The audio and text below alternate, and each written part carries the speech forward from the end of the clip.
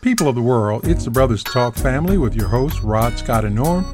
Join us each Friday wherever you listen to your favorite podcast or on our website to hear us three black, unfiltered African-American men with no strings attached, giving voice to the most feared, most misunderstood, and most rarely heard from segment of the population on topics of interest to us for education, enlightenment, and entertainment. You can reach us with your comments, questions, and suggestions at The Brothers Talk on Twitter, The Brothers Talk on Instagram, and the Facebook group of the same name.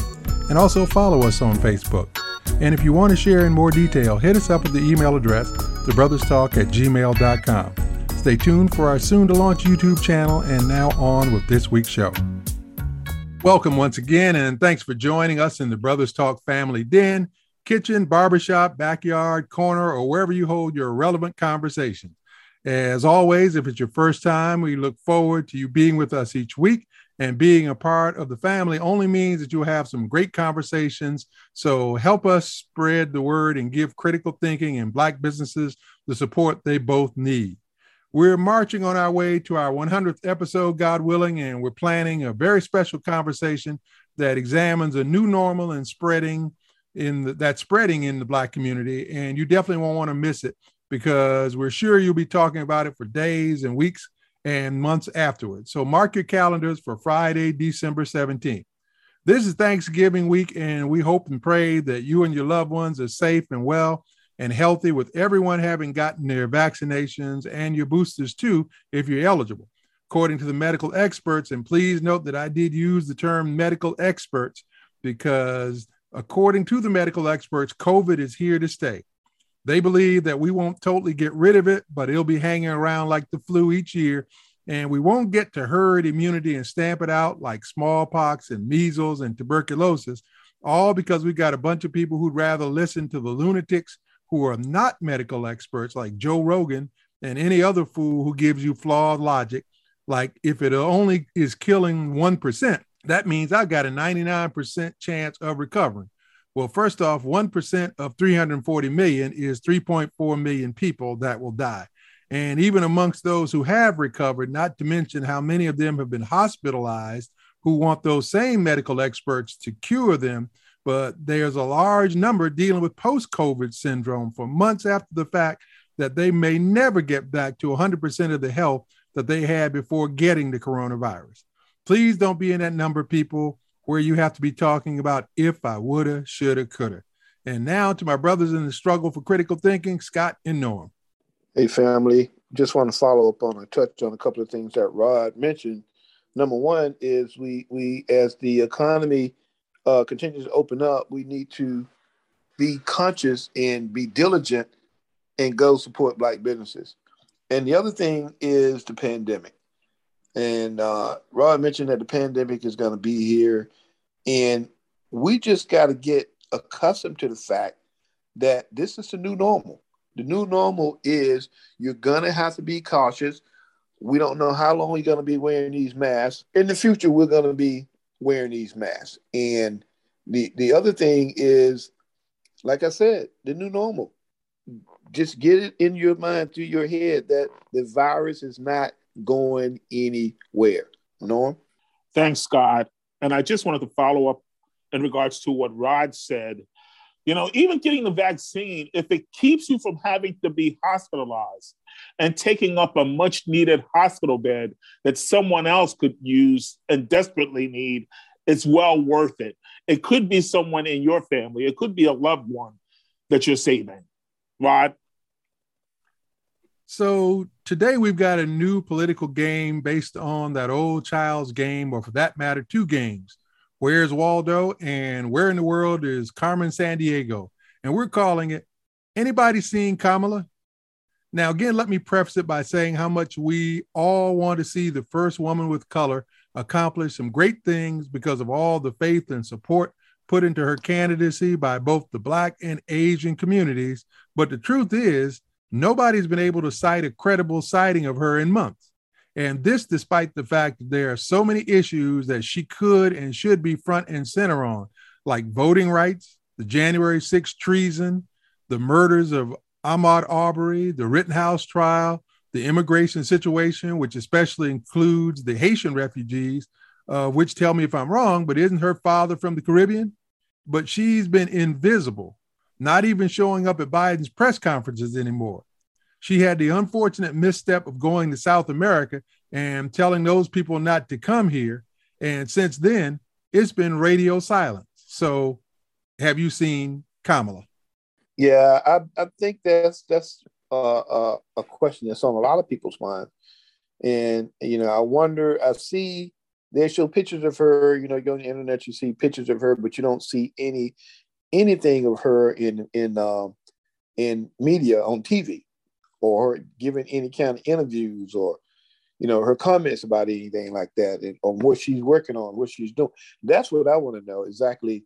What is she doing? What is she doing? I know they only been in the office for about 10 and a half, 11 months, but if this is any indication of how things are going to go for her, she's going to have a tough time if she plans to run for president in 2024. Well, the question is, where's her constituency? All of these Democrats asked for her to be put on this administration, and they're silent.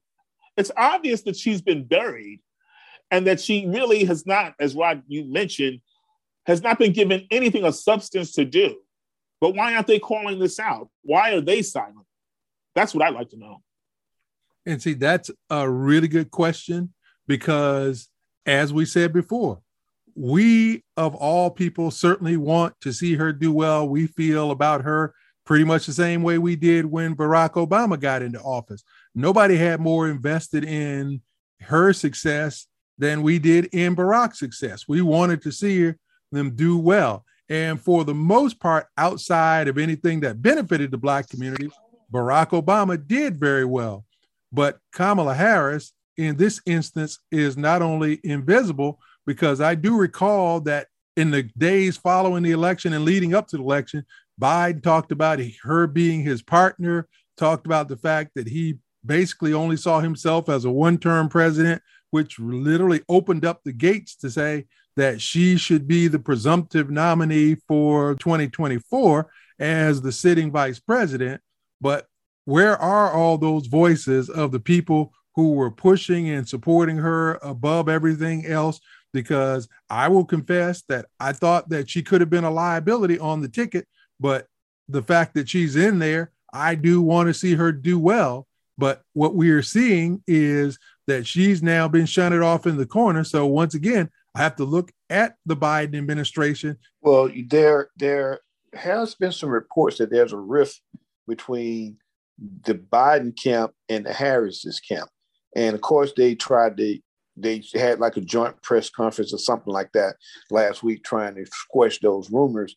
But you do have to question why she's missing in action, why she's not making any comments on all of these issues that are going on in the country right now.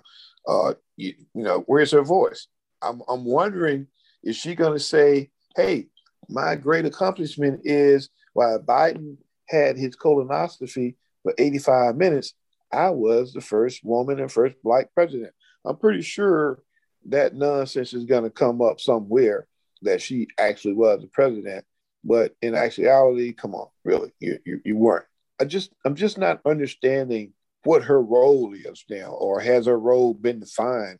Because usually vice president come out and they say, what they're going to be working on. They're trying to champion something. I don't know what she's championing. This is just the latest in a long list of examples of the dysfunction of the Democratic Party. You have a one-term president. Biden's not going to run again. I mean, that's just not going to happen. And you can't even prepare or prop up your vice president for the possibility of being the next president or even a candidate of any substance. This is just ridiculous at this point. And Ron, you mentioned several issues that she could be and should be out in front of. She should be leading the charge in regards to these issues and what's going to happen in the future. And we don't even know what she's doing or where she is for that fact. But that's the Democratic Party for you. And both of you made good points, because when you think about it, she could be the Energizer bunny for this administration, particularly when there's a lot of attention being paid to the fact that Biden falls asleep in a lot of these high-level meetings. And let's just face the fact. The presidency is an intense job with so many different factors, particularly in this day and age where you got inflation, you got the economy, you've got voting rights, you've got things like the abortion issue. All of these things are too much even for a young, energetic person like Barack Obama. So, but you're supposed to have your vice president be your teammate, somebody who could actually be out there on the front lines, even if you're in the back calling the shots. So how are they missing this golden opportunity? Because as you said, Norm, she could not only be out there if the Democrats were firmly behind her, but she could be well positioned to basically take on the racist nature of the Republicans, because nothing would make McConnell and company look stupider than actually coming up and opposing Black woman championing things like women's rights and voting rights. But instead, they're just bungling it, just fumbling. They're not even fumbling on the 1 yard line. They can't seem to get out of their own end zone. Right. This would actually be a perfect opportunity for her to actually audition for 2024 because of all these issues that are out there facing the country, and the fact that people are questioning whether Biden has the stamina to go the distance. And so she could take some of that pressure off of him if she stepped. Well, they might not let her, because what I've been hearing is that Biden is the one making all of the decisions on everything, that he's the one making the decision. But she needs to be out there representing his team instead of him out there having all those gaffes, like you said, Rod, sleeping in meetings, stuff like that being leaked to the press. And have her out there, let her audition for the presidency, and this is your opportunity to even shine, or you're going to have to go home. And as I mentioned earlier, where are her constituents? Where are all of these people that pushed the Democratic Party to put her on the ticket? And why are they remaining silent? Are they going to sit here till the next election, then complain again? I'm really tired of this. Time and time again, we ask for nothing, we get nothing, and that's where we are right now. And so as you make a valid point, Norm, because we are definitely asking the question of our systems, because they were ready to throw down against anybody who questioned anything about Kamala Harris. And so we're saying, why aren't you out there now pushing the envelope for Kamala Harris? Because we don't want any of this Monday morning quarterbacking stuff when we get to 2022, 2023, 2024, and there's no evidence. We don't want to hear any of this. Well, she couldn't do anything because Biden wouldn't let her. Well, if she can't do anything because Biden wouldn't let her, it's because she didn't have your support backing her up, because Biden made the comment that he will always have our back because he knew how we were responsible for him getting elected. And so, as you said, Norm, if we don't make those demands now, when we've got her right there, when we can see how he's falling apart in front of our eyes, then we can't have any of this excuses after the fact. You both made excellent points about where are her supporters, where are her allies. I remember when they were running, and I made a comment, like you said, Rod, you thought that she was going to actually be a hindrance, going to be a negative. And I made some comments about her. I thought it was a mistake and so on and so forth. And people attacked me viciously online. They attacked me. But where are those people now? As a matter of fact, after the inauguration and people see that she's not, you had all these, where are the AKA Saras? Everybody was calling her Sarah, and everybody was calling her this, and everybody was calling it. But when she didn't reach out to a lot of Black people to be in her camp, she didn't reach out to a lot of Black people. And people see that. They stopped talking about it. But nobody's calling her out about that. Well, they're going to need her for the midterm elections. She's going to have to be out front and center if they want to get any kind of turnout. especially from our community in several key states. That's not even in question. So they better actually start lifting the veil and putting her out there, or else the Republicans are going to run buckshot over them again. And this thing could be pretty. So that's it. That's the new game out there. Anybody seen Kamala? And if you have, by all means, let us know. And let's hope that by the time we get around to playing this game again, that she will have raised her profile and started to really be someone that the Black community can rally around and be proud of. But I'm not holding my breath. So in our Black professional experience of the week, positively, we want to talk about Patrice Banks, who is a genius entrepreneur who's also the owner of Girls Auto Clinic located in Philadelphia, Pennsylvania. In response to a national problem that we are all aware of women being taken advantage of at many auto repair shops owned by men, Patrice launched her company to give women a better and more comfortable experience. Unlike traditional shops that often rip off their female customers, the staff at Girls Auto Clinic take the time to go over each step with their customers, and they also host free monthly workshops teaching simple, straightforward lessons and tips on car maintenance. So we want to give a shout out and kudos to Girls Auto Clinic in Philadelphia. So thanks again to all of you for joining us, and remember to join and follow us on Facebook, Twitter, and Instagram.